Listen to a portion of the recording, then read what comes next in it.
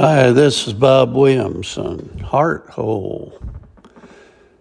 I watched the movie Saving Private Ryan the other night, and it reinforced my belief that young people who did not have knowledge of Hitler and World War II have no idea what dictators and evil people can do to the lives of ordinary people. Those of us who were raised during the war and or its aftermath understand all too well what the price of freedom that we enjoy entails. If you ask most young people what it means to be an American today, you get a blank stare in response. Faith, patriotism, family, and hard work are disappearing. A recent Wall Street Journal survey reveals that young people in particular are responsible for driving this trend. 59% of Americans aged 65 and older say that patriotism is very important to them, compared with only 23% of adults under age 30. The survey observed a similar gap with respect to interest in religion, hard work, having children. This is sad but unsurprising. Our nation's higher education institutions reliably sing their America-bashing chorus. Typical example is Stanford University, which deemed the term American to be harmful language. Even more disturbingly, the America is bad mantra has slinked its way into our elementary schools under the auspices of equity and social justice. Students in classrooms across America today are taught to apologize for our country's history rather than to be proud of it. Critical race theory and gender theory pervades K-12 education, where children are taught to identify themselves as members of an oppressor or oppressed category based on their skin color and sexual preferences.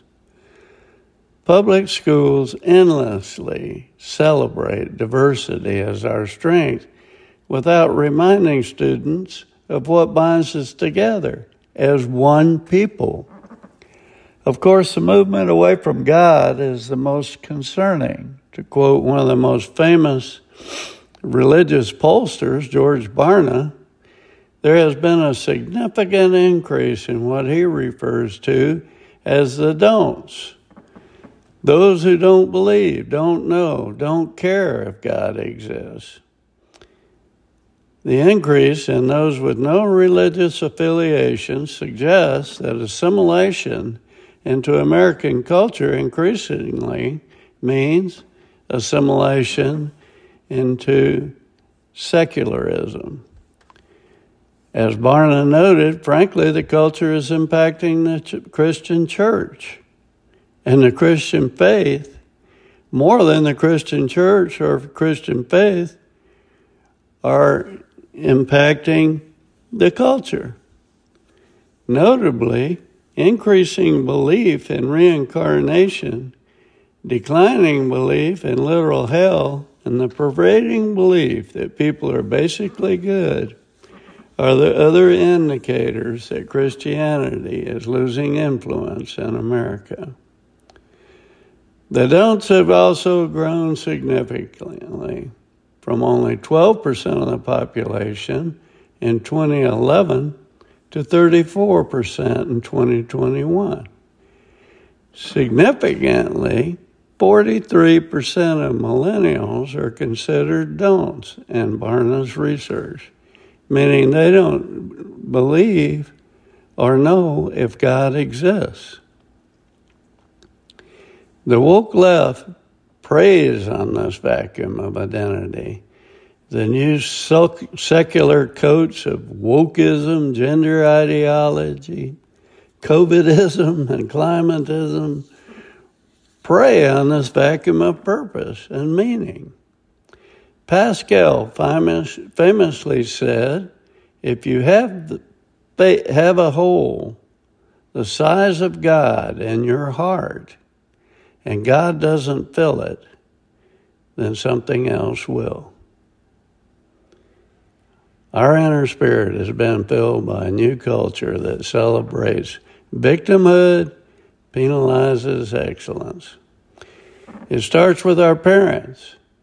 They must fight back against the indoctrination that says that believing in God and Jesus are old-fashioned fables, that money will buy you happiness, that being an American and becoming involved with our communities is time wasted, that hard work isn't worthwhile, and having children is just an unnecessary expense.